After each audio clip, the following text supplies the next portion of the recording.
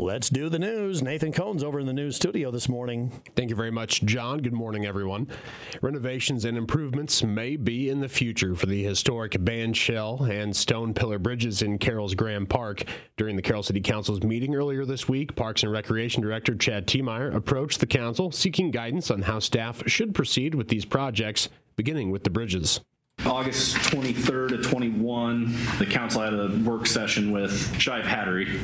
The council discussed going forward with taking out the existing two bridges, replacing with a modern prefab bridge, and then saving as much of the stonework as possible and doing some masonry pillars on the outside.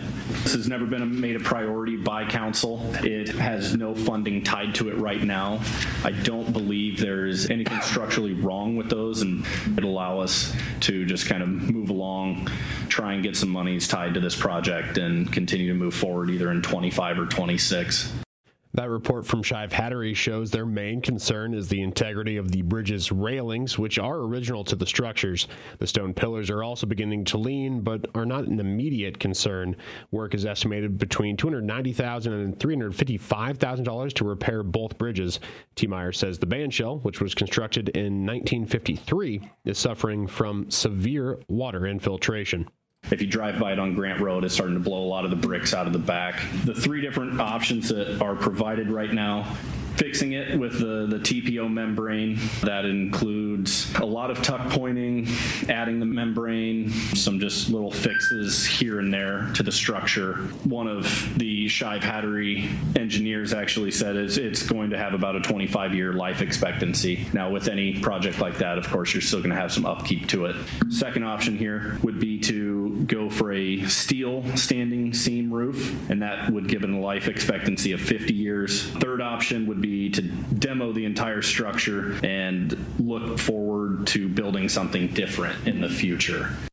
Estimated costs for the bandshell range from $130,000 to as much as $375,000, depending on which path they choose. Mayor Mark Beardmore says these aspects of Graham Park deteriorated significantly over the years and have become somewhat of an eyesore.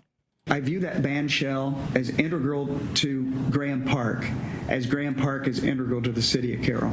And it's visible. You think of the number of eyeballs that see that, over the course of all that activity that's centered around there.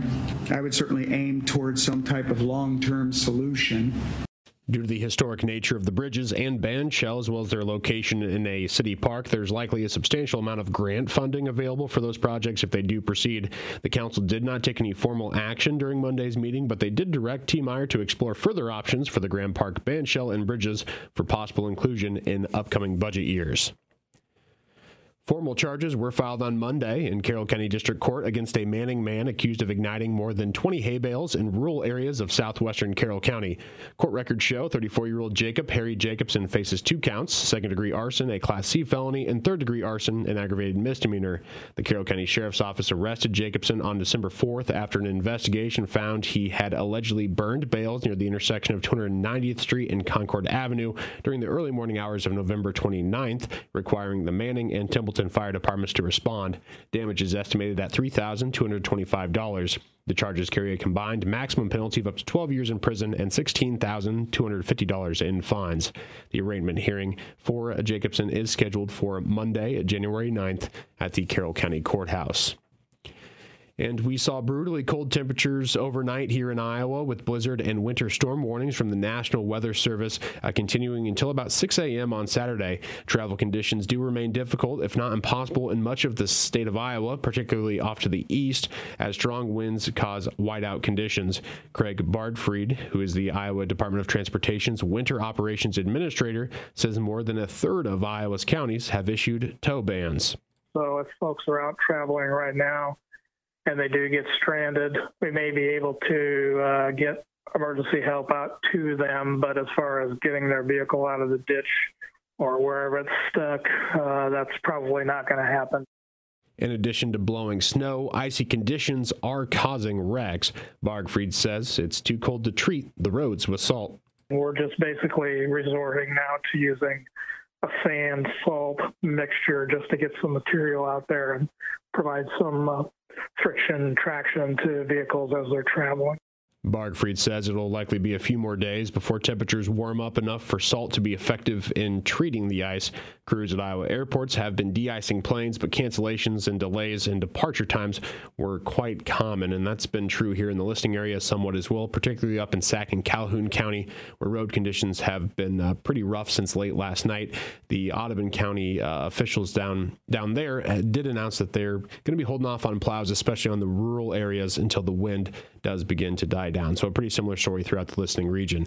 But that is going to wrap up your Look at News. I'm Nathan Cohns reporting. Appreciate all the updates, Nathan. Have a great holiday season. I'm sure it's the last time I'm going to talk to you here before Christmas time. At least on the air anyway. I'll see you in passing.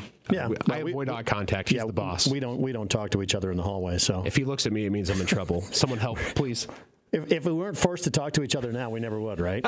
I mean, I don't think quite that much, but I typically stick to myself, to be totally honest. Yeah. Sure. That's the way it rolls here at the station. All right, that is what's happening with news.